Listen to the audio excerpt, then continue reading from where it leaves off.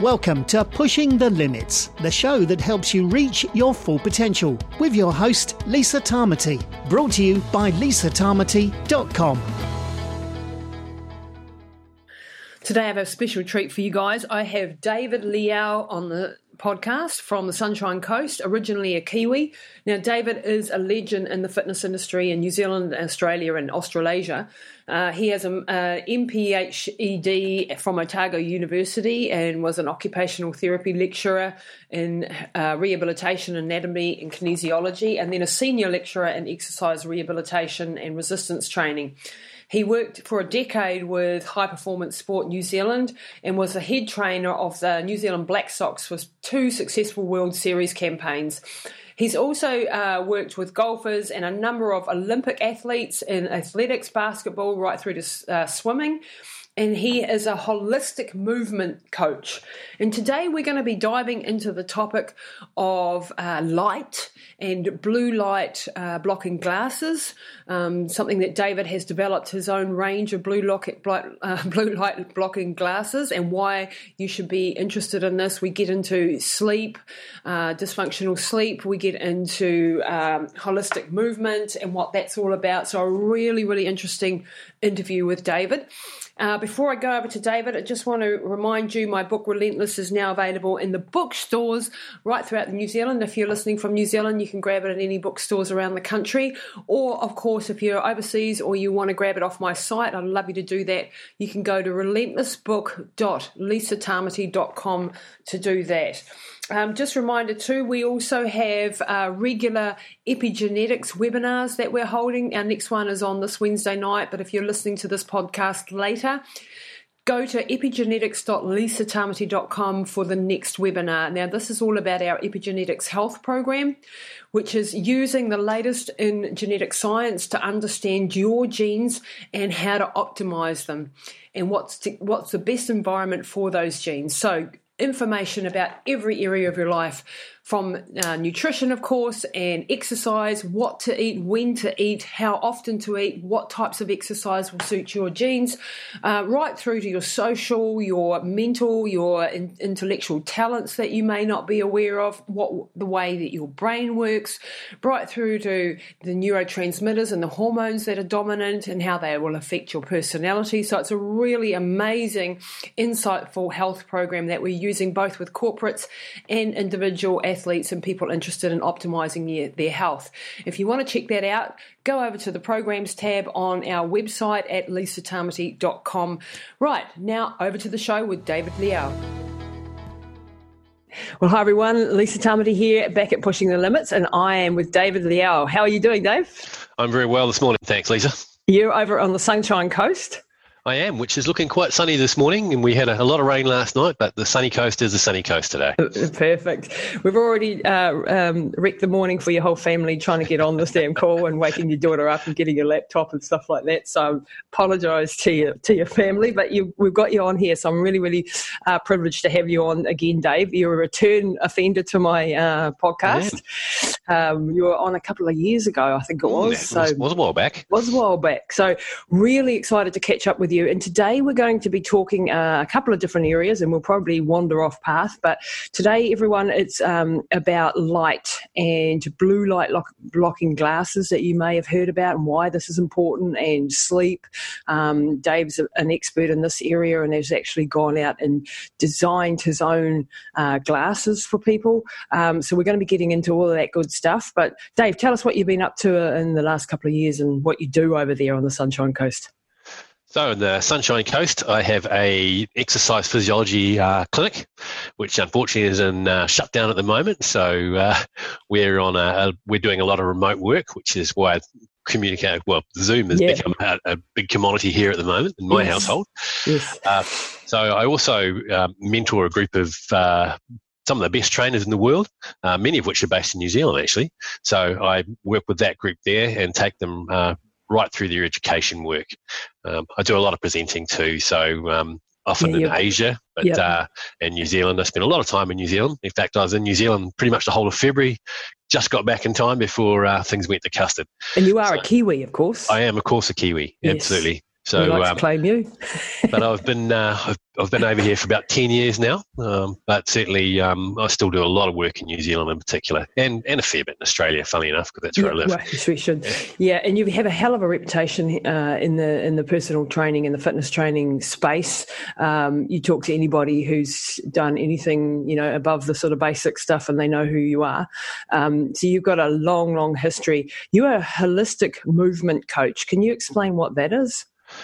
Absolutely. So, holistic movement coach, the idea is it's more than movement, and that's pretty much what the logo says.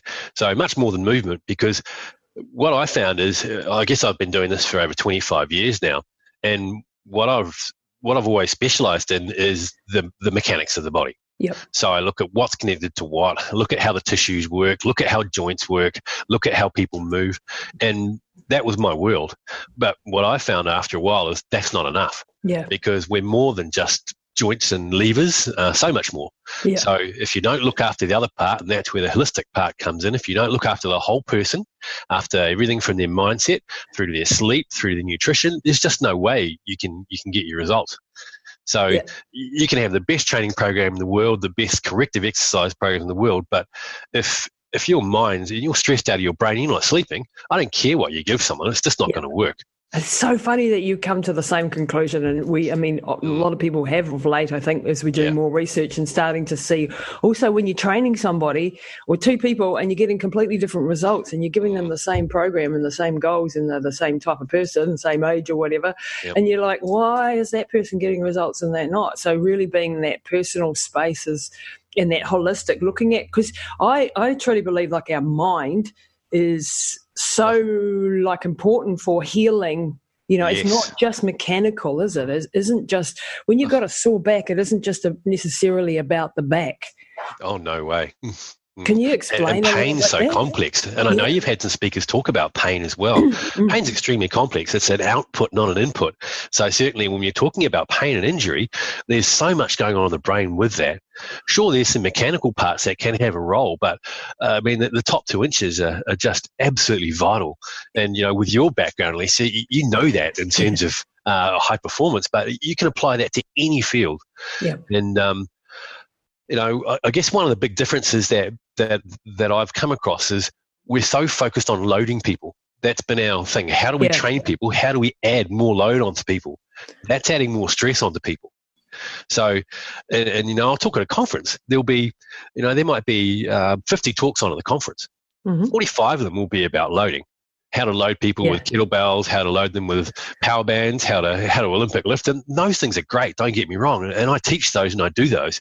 But where's the other part about getting people recovering well, getting them in the right place? So one of the key fundamentals in holistic movement coach is getting people in the right place so they can accept load. And that's a really big point of difference. So if you can get people in the right space, then you apply your load. You can apply whatever load you want and they'll be fine. But until you're in that space, you're going to have nothing but breakdown. Yeah, and this is a real mind shift, because I know you've worked with a lot of elite level athletes, and in my stupid career, and I don't count myself as an elite athlete, I count myself as one of those stupid stubborn ones, but I had that mentality, just go hard or go home, go harder, go harder, go harder. It was always the answer. If I wasn't getting results, go harder. And it took me a long time to realize, especially as I got older, that approach was no longer working. How do you reconcile that for people that are in the elite space that are just used to going full bore, and then they're suddenly not getting the results they used to get? Yeah, it's funny. I had a conversation with a group of athletes the other day, and what I normally find is you are the classic woman high-performance athlete. You really are. So most of the guys, I always find individual athletes work harder than team athletes. Yeah. Ones that work in funded sports, and there's some great athletes there, and this is a massive generalisation. Sorry for any of my guys out there who are listening to this are going, hang on, when I was working with you, I worked hard. Yeah. But you find that the individual athletes work harder. Yep. Most of the men, you need to kick up their ass to get them working harder. Most of the women, you need to hold them back. So you're the classic one, but you learned. You got smarter as you trained. Yep. And I've read your journey and how you've run. You thank God for Neil, our mutual friend Neil, for pulling me back constantly, going. You were there to listen too. Yeah. When the student's ready, the teacher appears, and you certainly you figured out some pretty cool stuff, and that's the stuff that you apply in your program now. Yeah. So exactly. yeah. And having that, that someone like Neil, because I would argue with him, but eventually I came around because what I was doing wasn't working. And then, hello, he was right. Damn it. Fancy that. I had to admit he was right all along. But it is, and it's a really hard shift. And I think, because you get away with a lot when you're 20. You do. When you're 40 and you're still trying to be at the top of your game, or your mid-30s even, you start to have different things going on, and things aren't recovering as well as they were. And even though you're doing the same thing, it's just not more of the same. So every decade, I reckon, you need a complete new approach. You need to do it smarter. And I've got a guy who he goes to the World Championship triathlon every year, and he's been doing that I've been working with him for the last since I arrived here 9 years now, and he got his 3 fastest times last year. Wow. Actually, the last one was Mooloolaba, which is the last triathlon event before they closed down all the events here. So he's getting faster and faster and faster, and even though he's older. Yeah, wow. And he's 53 now. Holy heck! And what there's hope for me yet. Yeah, we had a chat the other day and we were laughing about it. And he's saying, my 3 fastest times have been in my last year. Yeah. He said, we're actually starting to get the hang of it now. So look, we can flip the age card and look, there is a part to play. I'm getting on as well, but look at that experience you can bring to the table there. Totally. And I'm often training with young guys, and they're going, "You're doing all right for an old guy." And I say, "You got really well for a young guy who hasn't got nearly the experience I have." Yeah. So, but don't ever compliment them. So they can find out the hard way. No, too right. But it just has to be done smarter. Yeah. So much smarter. And we all look at ourselves as young athletes and go, "Oh man, I had so much raw ability there," but then you look at how you're training now and go, boy, I'm so much smarter now. If you can take I'd much rather have a smart athlete than a raw athlete. Combine the two and you've got something really special. Yeah, and give that time. And I think now we're starting to crack, and this is an area of study that really interests me, is longevity, for obvious reasons. I'm getting old and my parents are getting old, and I want to keep everyone alive and healthy. So that's the focus of my study in a lot of ways. And we are working things out now to slow that aging process and reverse a lot of the danger, a lot of the problems that we've caused ourselves. So I'm excited for some of the stuff I've been getting, reading all sorts of stuff on peptides and all this sort of stuff, and just wishing I could get access to some of the stuff and try it all out, because I'm a true blue biohacker, try everything out on your own body, see how it works. And there's some amazing stuff coming, and the information that's coming down the pipeline, if we can just stay healthy long enough, we've got a good chance at living really long, healthy lives. I think, in the next 10 years, there's going to be so much change happen that good things are going to happen if we're onto it and we're aware of what's coming in this space. So I'm really excited for being able to maintain performance for longer and health and longevity, beyond 100. I think that's, well and truly possible. So exciting. And of course, I love what you've just said there too, because health is that foundation. Yeah. We call it health and fitness. I mean, it has to be health then fitness. You can't have one without the other. And I know you had some real challenges in your career there. And when that health goes, you can forget about the other part of it, because it's just not going to last you. I'm still undoing some of the damage I've done to my body. And I've managed to save my kidneys and get them back on track. But then, hormones came into the picture, and, troubles in the lady department and all that sort of jazz that's knock-on effects. And there's a lot to unravel if I'd done it differently back then. And of course, doing extreme ultramarathons brings with it dangers. It's not, a couple of hours running around the roads. It's doing really, really at the limit things. And as a coach now, I'm always concerned. Sometimes I find myself being that old mother bear that's don't push that hard. So go to those lengths, because sometimes it's not worth it for a competition. One of the things that I often find myself saying to people is they equate fitness with health, but boy, that sport's not about health. Sport's about seeing how hard you can push yourself before you or your opponent breaks. Yeah. So, and that is the pointy end of performance. So, the way you've been pushing yourself, that's where you've got to have everything covered. And that's where I love that approach you said about your health and getting all those bits and pieces there. Because if you can get all those bases covered, you have got potential to push yourself very well. But a lot of people don't bring that health to that base health to the table. In other words, high performance sport or extreme endurance sport in my case is not healthy in of itself. And I truly believe I was extremely fit in one way. I could run for hundreds of Ks, but I was sick. And if I look at myself and the way I looked and the way my body, my phenotype, my body was presenting, I did not look healthy. I look healthier. I look, funnily enough, more athletic now because I'm not holding all the fluid and my kidneys are working again. And I was always 4 or 5, I was quite puffy. I was quite, I was always a muscular build, but I was puffy and unhealthy looking. And I always thought I was carrying weight, and wondering why when I'm doing millions of kilometers a year. And now I know why, because my body was just complete in hormonal hell and adrenal hell. And so I was fit, but I was not healthy. Yeah. And now for me, it's all about being healthy, longevity, and having foundational health.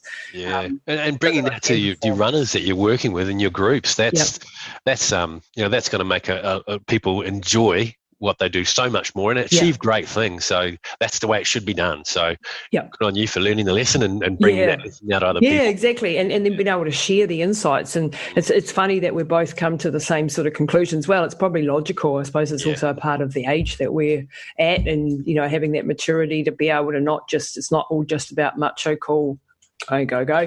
It's about being strategic. And, when I look at a lot of young athletes that are, it's all about their abs and it's all about, how sexy they look.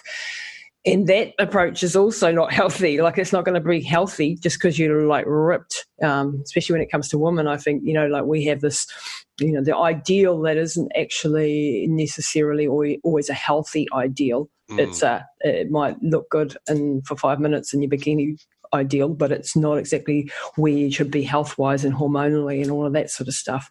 Yeah. We've gone completely off track because today was meant to be talking, but I love talking to people like you. So let's get back to blue light blocking glasses. And why these are important, what they do, and how does having the wrong light at the wrong time affect your health? That would be a good place. Well, I guess we need to kind of talk about light to start with. And, if you think about the foundations of health, if we think about the foundations of who we are as humans, we've always been exposed to light and dark. Those are two things that have never changed. And the way that we've operated in most cultures is that you are active in the day.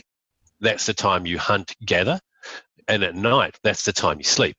Because as cavemen and cavewomen, we weren't the fastest beings or strongest. So if you go hunting at night, unfortunately, that saber-toothed tiger's got better night vision than you have. Mm-hmm. So that's just not a logical time for you to go and do your thing. So we've always been exposed to that as a way of regulating where our system's at and where we are. Every cell in your body has a circadian rhythm. So circadian means about a day. So every cell in your body has a certain function at a certain time. And there's a neat little Wikipedia article on this, which basically says the different times where your reaction time's best. And you know this yourself. You get up, you'll have a certain routine that you'll go through. There are times you'll feel hungry. There are times you'll go to the toilet. There are times that you're most awake, most alert, times that you want to go to sleep. So we have a whole rhythm built into our behaviors, and every single cell in our body has behaviors and actions that are governed by day and night. So this is one of the foundation rulers of how our body works. Absolutely. So what we've done in the last couple of 100 years, or I don't know how long we've actually had electric light, but ever since we've had electric light, we've tipped everything up on its ear.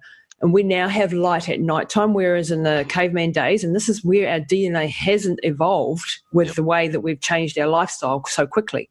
So we were exposed to, televisions and light and artificial light and fluorescent light and horrible lots of light at nighttime, when our bodies are producing the hormones to go to sleep, your melatonin and things like this.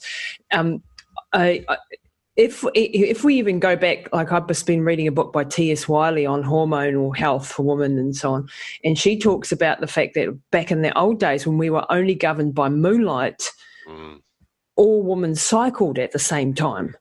And I was like, wow. So we used to be all in sync with the moon and like how much light there were massive male camping trips at around certain times of the month there. Yeah, exactly. We're out of here. But isn't that interesting that we used to be completely governed, and this is, back in caveman days, by those cycles of day and night, and now we're so bombarded with other types of light that all of our cycles have now become individual cycles. That light exposure, that's a massive one. That's a great point, because we used to have real light and real dark. So if I'm looking outside now, it's a pretty sunny day here. So light's measured in what the unit's called lux, and a lux is the amount of light put out by a candle when it's 1 meter away from you. So that's 1 lux. Okay. So if you're looking at moonlight, we'll go with moonlight. Moonlight is around maybe 0.5 to 1 lux. So it's a very light amount of light. Wow. It's a very small amount of night. Yeah. So, but if I'm looking at a room, let's say you're soft lighting in a bedroom, that's 50 lux. Wow. So 50 if you're sitting in you're in your dark room, that's not a dark room. That's 50 lux. And what's happening now is with all the artificial light, and for me, I live in the suburbs. So my neighbours have their light on. It puts if I walk outside, I'll see that. Yeah. So we're not exposed to real dark. Our dark's not dark. Right. If we flip it the other way too, our light's not light. So I'm looking outside at the moment. I've probably got 50,000 lux of natural sunlight out there. If I'm sitting in an office, though, I've probably got 300 lux. So when I'm in day sitting in my light, I'm not sitting in real light. Right. And when I'm at night, I'm not sitting in real dark. Wow. So now we have that, that 50 Shades of Grey thing going on. Yeah. That movie. We've got that all the time. So we're not seeing real dark and real light. Some of the people that probably, hopefully watching, listening to our interview today, they may get up in the morning. It may be dark where they are too. They might flick on a light bulb. Okay, they'll hop in their car. They'll go to their office underground. They'll go into their office where they'll sit in their cubicle all day with their fluorescent light. They can't get out for lunch because they're busy. They'll come home. By then it might be getting a bit dark too. They'll go and they'll sit in front of their TV. So they get no exposure to real dark or real light. Yeah. And boy, that is the foundation for how our body operates. You get that wrong, you mess that up, you can get a whole range of interesting symptoms. Every system and every cell in your body is affected by that. So where it goes, nobody knows, but it's not going to be good. No, and this is, and it affects so many systems. Like we have, our hormonal system, as I mentioned before. We've got our melatonin production in our eyes, and also the fact that that's getting to the subject of why sunlight's important. And we've all been told, don't put sunscreen on and make sure you're covered up when you go out in the sun and so on. And that is actually, we're not getting enough vitamin D. I mean, everyone knows that we produce vitamin D when we go out into the sunshine, but I don't think people know how important vitamin D and all of the processes is. Actually a pro-hormone, they're calling it now, not a vitamin, because it affects so many parts of the body and so many organs. Everything from your mood, which we do understand that it, that produces that seasonal disorder. But it also is the building block, one of the building blocks of your hormones, of your mood, and all of these things are being affected. Even your bone health, vitamin D is one of those crucial things, and we can supplement with vitamin D. And I think for a lot of people, that's a great thing to be doing if you can't get the normal amount of sunlight. And I was reading about sun again, though, isn't it? But we need to actually go outside and get sun on our eyes and sun on our skin. What actually happens when we go out and we get that sunlight. Because I used to wear I still do most of the time because I've got very sensitive eyes to light. So I've been wearing my sunglasses forever and a day outside. Yep. Why is it important that I take my sunglasses off sometimes? So what I would normally recommend, particularly for people who have sleep problems, is they get some real sunlight in their eyes, particularly in that first half of the day. So that morning sun. So that's the most important time. So when that light comes through, so light's made of a whole lot of different colours. So all the colours of the rainbow, the Roy G. Biv thing. But particularly daylight or real light is very high in blue light. Mm-hmm. When that comes through, it goes through your eyes, and there's some photosensitive ganglion cells. So there's some specific cells in your eyes, which right in your retina there, which send signals to your master clock in your brain, which then sends signals out to the rest of your body, letting you know what time it is. Wow! So that morning sun.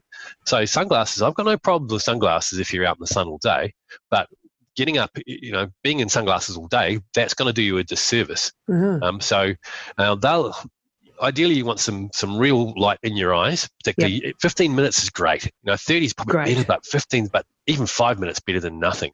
Right. So if you are struggling with sleep, even if you can eat your breakfast outside or get a little bit of a walk in from your car to the office or around the block, getting some real sunlight, that will help your brain distinguish, okay, this is daytime. It's real daylight. Then if you can get some real dark, okay, then your brain can start thinking, okay, now I understand what time of day it is, so I can start getting my cycles right.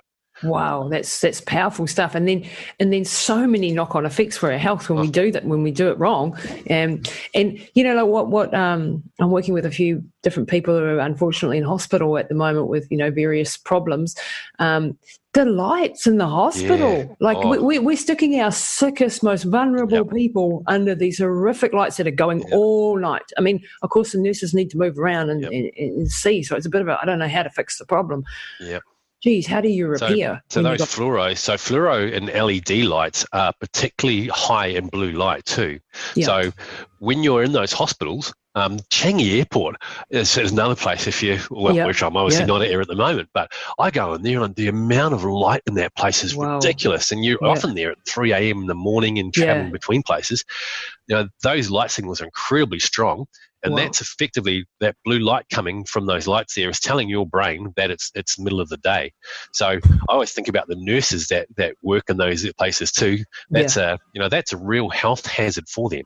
So unfortunately, we've got all these lights in our houses now too. So LED lights are very energy efficient, but also extremely powerful. So you've got a whole lot of intensity, but also very, very high in blue light. The old school filament light bulbs are very low in blue light. So the old school lights, although they burn more energy, were actually far better for your health. For your health, wow. So these downlight type things, no good. Yeah. No, not unfortunately not.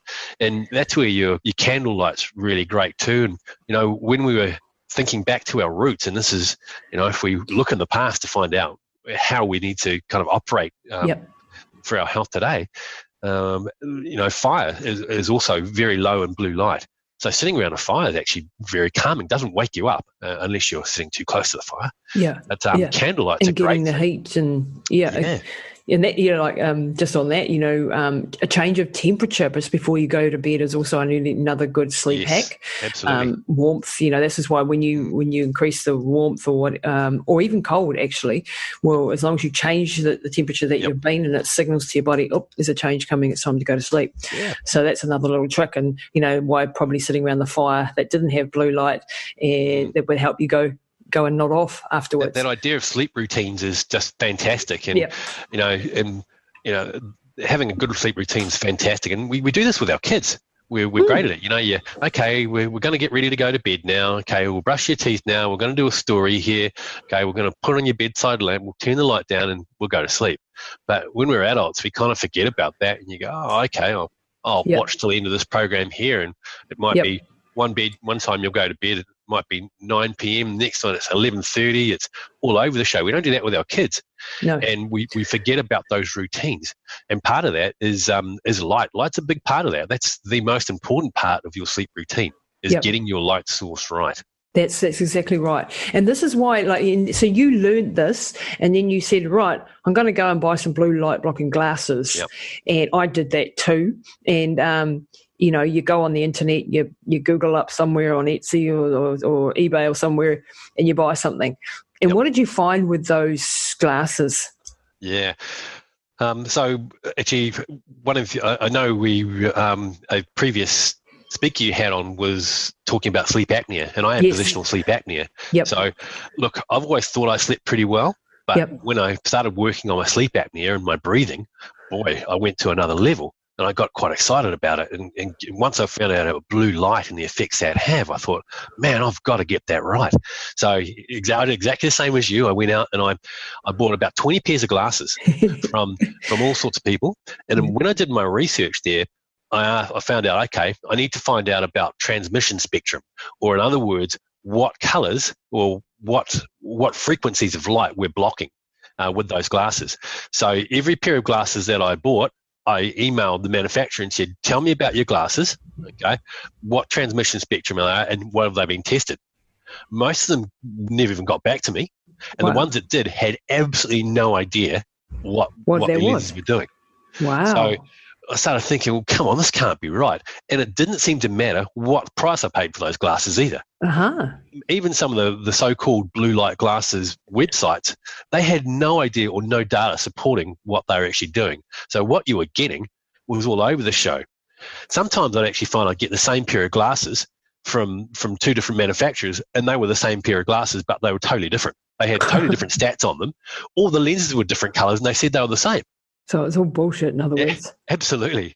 So here's an example of one I got here, and I'll just put that. This is what typically a blue light glass looks like. Yeah. It's got a slight orange tinge to it, Mhm. and that blocks certain colours. So particularly the blue is the colour we want to block. Yep. And what that does is that takes away the signal to our brain that it's daylight. So the idea with blue light blocking glasses is to tell your brain, you wear them at night to tell your brain that it's not daytime.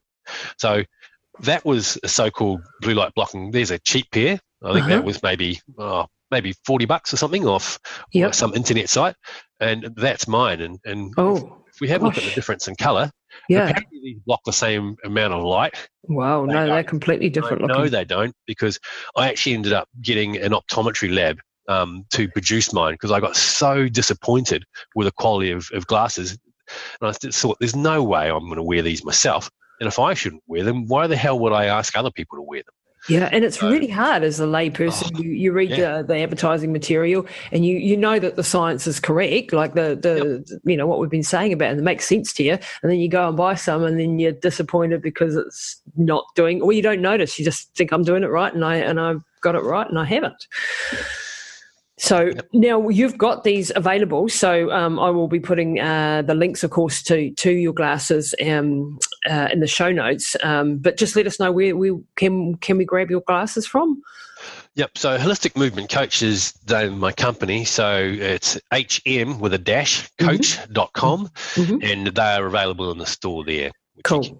And I'm sure if we ask Lisa nicely, she might put a coupon code in for you. Yes, we're going to do that. And I'll put that in the show notes. Or I'd actually like to list them up on our site and drop, so that people have them available. So, you either go to Dave's website or my website, and you'll be able to grab those ones. We'll sort that out afterwards.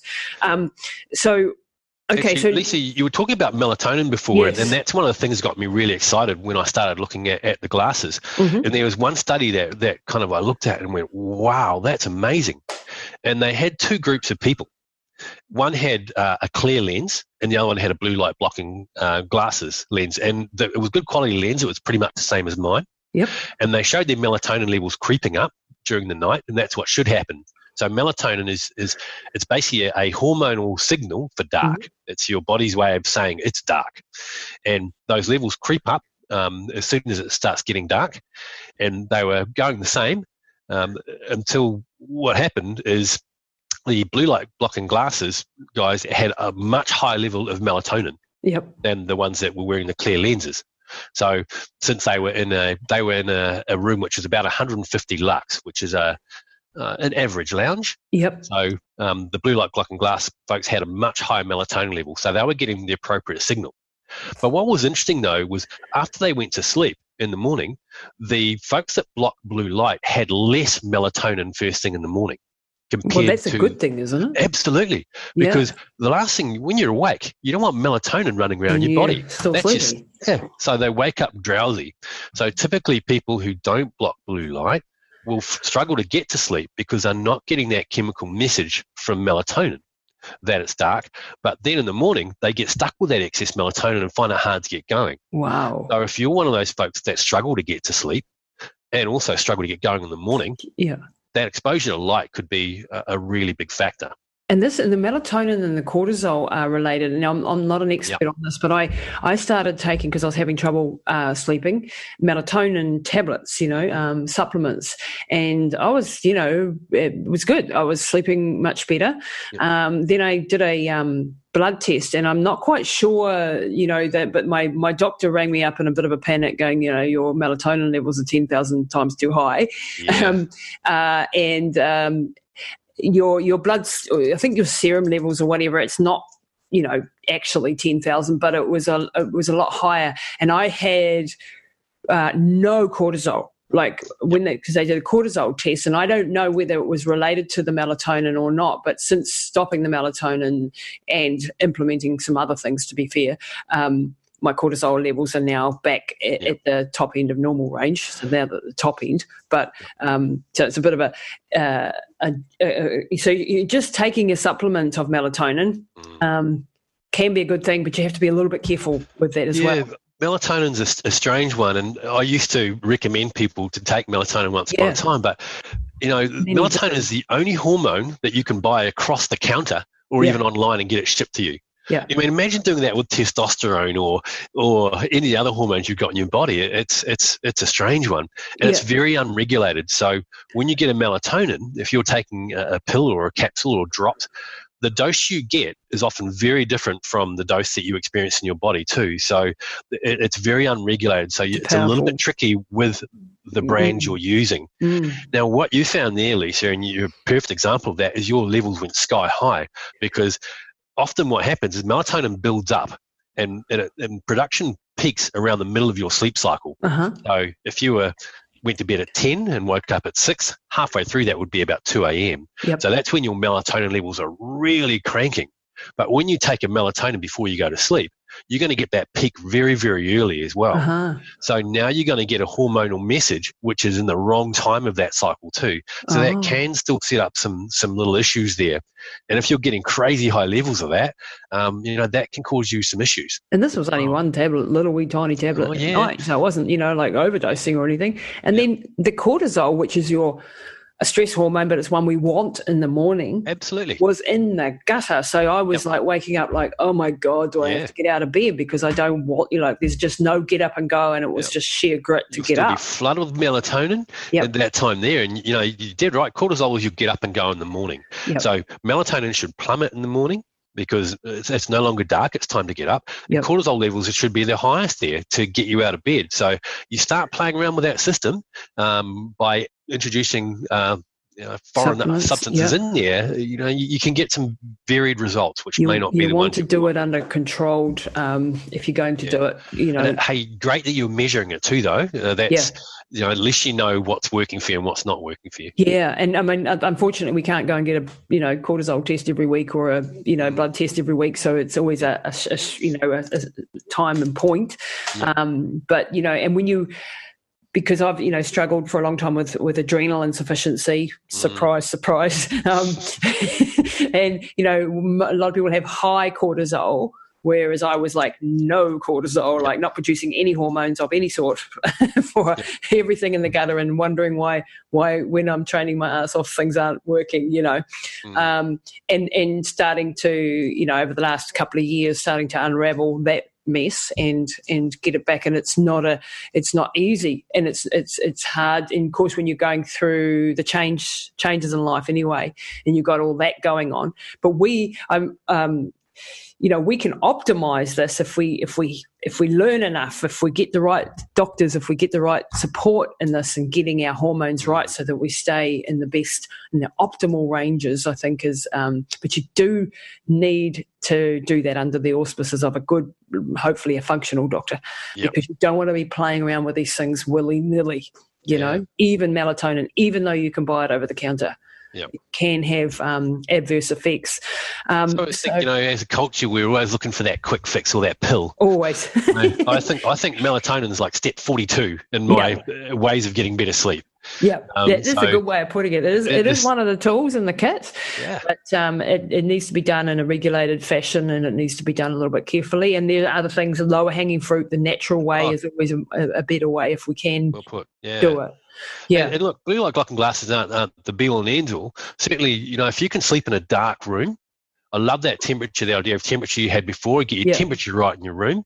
If you can dim your lights as well and try and keep away from bright lights at night, that's going to help. And look, something's better than nothing. But certainly if you are really struggling with your sleep and you want to get that back on track, working with light and dark is the number one thing I work with sleep disturbances. That's the first thing I'll look at.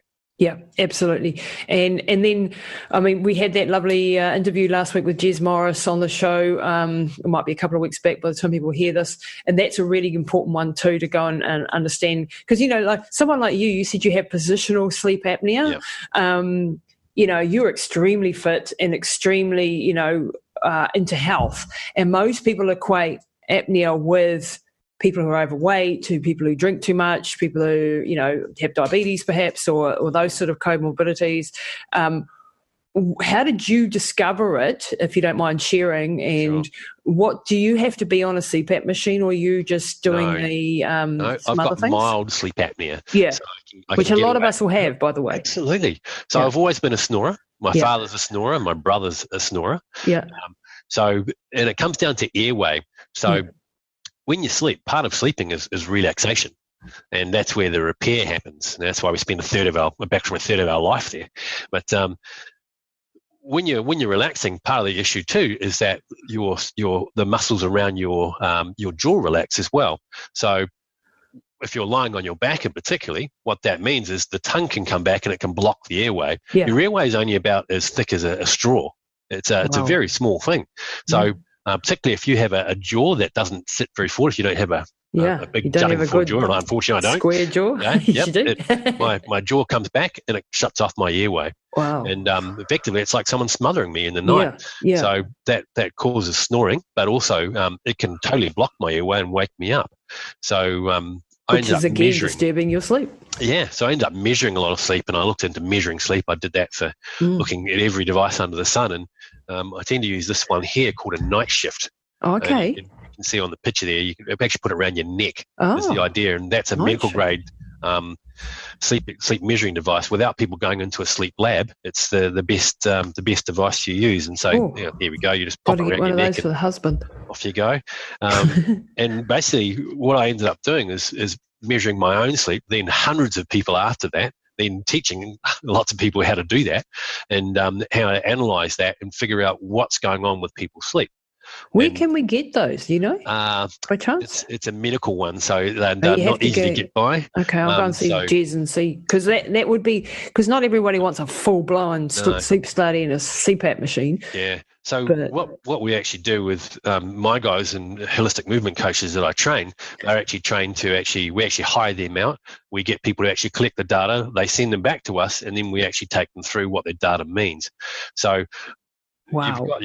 you've got your watches that you can wear, which can give you some sleep information. That's called actigraphy. And the idea is you put your watch on your wrist. When you move your wrist, it means you're awake. When you're not moving, you're asleep. That's probably a little bit too simplistic. Yeah. That's kind of looking at the speedo on your car, saying, okay, that's how my car's running. There's a lot more going on the surface than just that one reading. Yeah. So what a sleep study does, and what they do in a sleep lab, is they'll put leads onto your head, looking at your brain activity. They'll look at your breathing. They'll look at your heart rate. They'll look at movement. So the movement, the actigraphy part's only one small part of it. So what what a night shift does is it actually attaches around your neck, because if you're moving your neck with that device on the back of your neck, you're awake. Yep. So it's much more accurate for a start. But it also measures snoring as well, so snoring volume, and also any position you're in.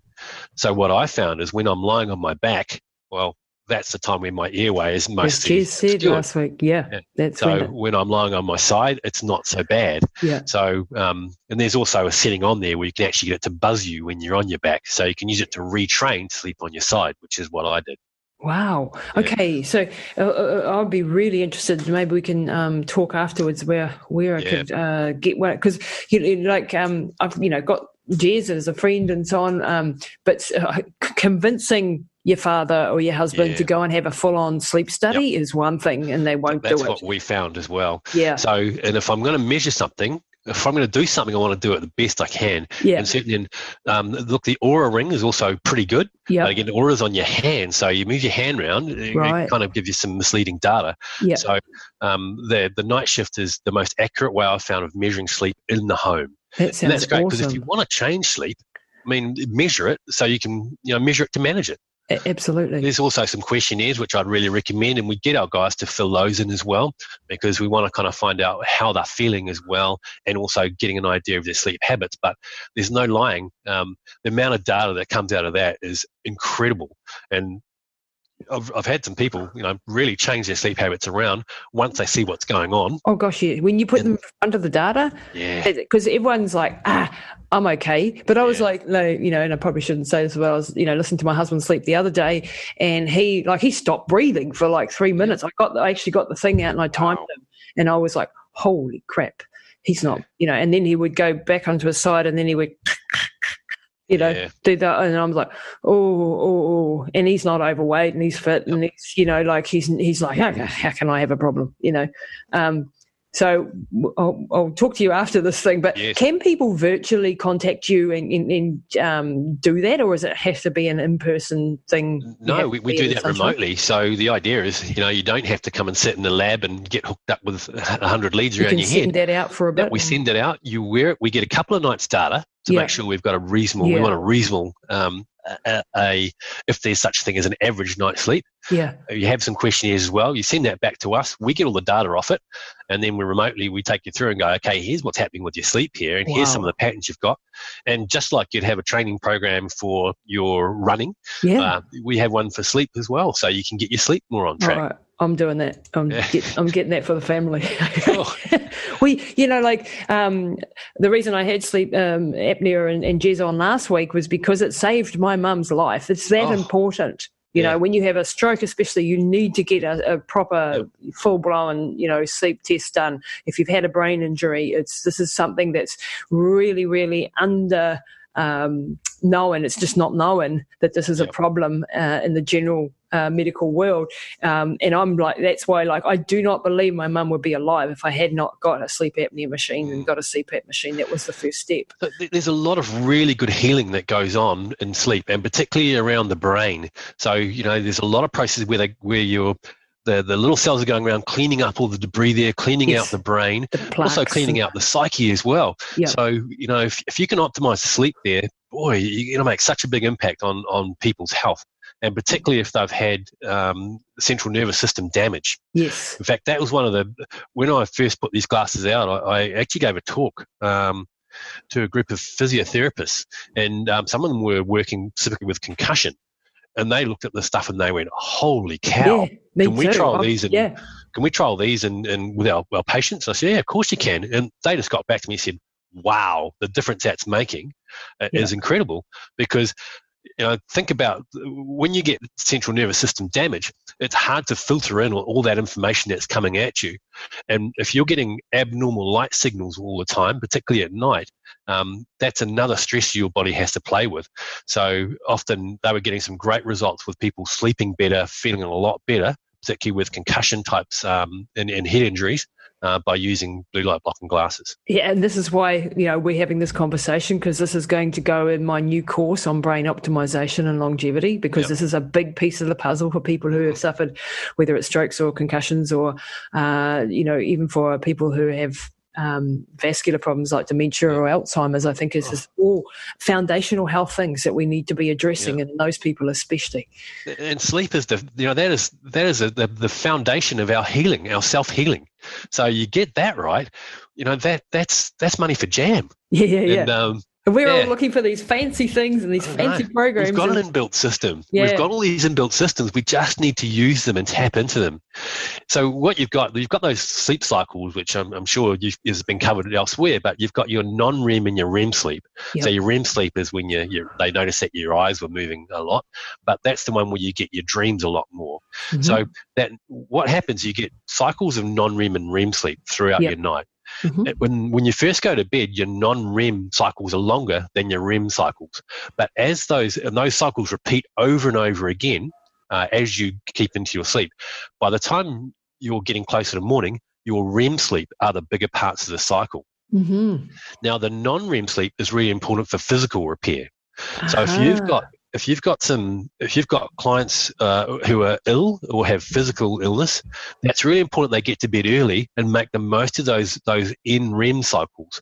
So they need those big long cycles at the start, because if you go to bed really late, you're going to miss some of those longer in-REM sleep cycles. I knew that, but I didn't know why. Yeah. Like I knew that was when the physical healing is hitting and the psychological healing sort of stuff is later on, but I didn't understand why. So thanks for clearing that up. That's it, right. So you've also, if you've got a lot of emotional stress going on, and you may have both as well, that's where it's really important to make sure you're not getting up at 4 a.m. in the morning. Yeah, because you're missing that REM sleep, which helps clean out all those emotions there, the stress you've got going on, and also consolidate a lot of learning processes as well. So both those cycles are really important, and respecting where you are and which ones you need is a big determinant on probably how you should be kind of using your sleep as well. And that's like, so short-term memory processing would be done in that phase too, so that you're actually putting the stuff that you learned yesterday into the filing cabinet, so to speak. Yeah, that's right. Tidying it up in the library and making sure it's not lost in the mess, which is what happens. And when we go to sleep, we have this, what scientists have only recently discovered, from what I understand, is that our brain actually shrinks in size, and the cerebral spinal fluid comes in and does a brain wash, so to speak. Yeah. And gets rid of the amyloid plaques, so we have these beta amyloid plaques, which you may have heard from people who have Alzheimer's. And one of the risk factors for people developing Alzheimer's over a long period of time, is poor sleep, because they're not washing out these beta amyloid plaques. Every chronic disease and inflammatory process, sleep will have an effect on. Wow, every single one. That is, and so, I'm just doing the section in the brain optimization and longevity course on inflammation, and people do not get the concept, and I didn't for a long time either. What the heck? I had this conversation with my mum yesterday, because I teach her all the stuff as I'm learning stuff, and she's going, "But I'm not inflamed." And you have chronic disease, you have inflammation. And I said, you don't feel this type of inflammation, Ma. This is on the inside. This is the endothelial linings of your vessels. This is from the brain injury, the mixing of the blood in the brain and causing inflammation. You don't feel that. It's not like, because we all often think that inflammation, that's when I've cut my hand and I've got that red thing around the cut, that's inflammation. No, that is inflammation too, but that's not the type of inflammation we're talking about. And we're talking about systemic inflammation, and there are so many aspects to lowering inflammation in our body, and sleep is a big piece of that puzzle, as we've just heard, and the right nutrition for your body, the right amount of exercise for your body at the right times, and all these things can help lower the inflammation levels in our systems. And inflammation is the cause of so many degenerative diseases, which are our biggest killers, Absolutely. Heart attacks or heart disease, diabetes, Alzheimer's, cancers even. All of these things have their root, or one of their main things is in the inflammation processes going on in the body. So if we can lower our inflammation, if we can look after our mitochondria, which are the little battery packs in each one of our cells, and help them produce more energy efficiently, and not mutating their DNA and things like that because of the inflammation, because of the free radicals and so on. And this is a topic for another 10 sessions, but then we have foundational health, and then we can do and be a lot more for a longer period of time, and it's also interconnected. So having the right sleep and wearing your blue blocking glasses and doing all these little bits and pieces will add up to long-term health. Do you agree? Brilliant. What a great summary of health. You went right from cellular health right through to inflammation. That's a really great summary. You've been doing your homework, girl. Oh man, that's really good. I for this stuff, and I just wish I had more brain power. And I'm determined to optimize my brain power to put more in, so that you can understand more, so that you can help more. And the more you get into this world, and I mean that was just a very simplistic overview of things. And we're so complex, and there's so many other things to learn, immune systems and, God knows what. But it's all pieces of the puzzle. And I think when we have the attitude, I'm going to learn about me and my health and what happens in my body, because we spend ages, I don't get this, but we will spend ages planning our next holiday, what car we're going to buy and all the details of it, and we won't spend the time to actually look at what's going on in our health and our body, because we've outsourced that to the doctor. And I just think that is the biggest disaster that we can do for ourselves. You can't outsource our health to any one person. We have to take ownership of our health, and we have to be vigilant if we want to live long, healthy lives. If we don't, you see the consequences.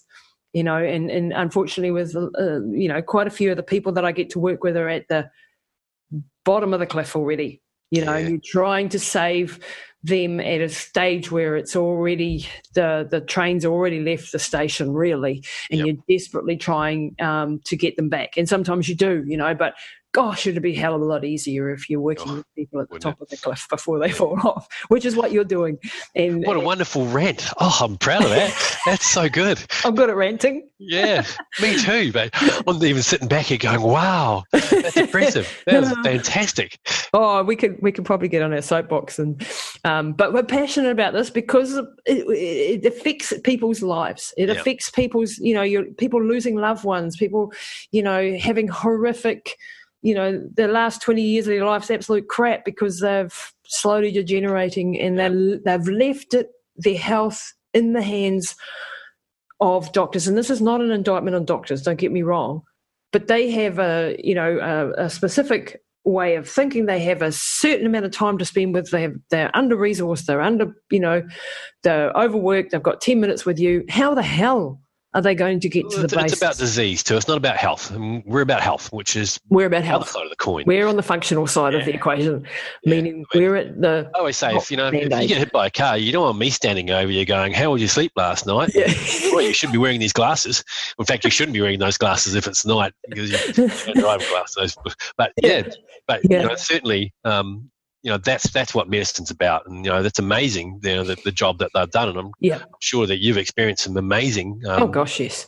Mum wouldn't be alive either without absolutely. that. Without the surgeries and the incredible surgeons that there are, and acute trauma. We don't no argument there. But we need the other side too, though, where we look at the health to stop people getting into that state as well. So if we can respect and go use the best of all those worlds, that'd be great. Yeah, exactly. It's let's have that and that. It's not an either or situation here. No. It's an and situation.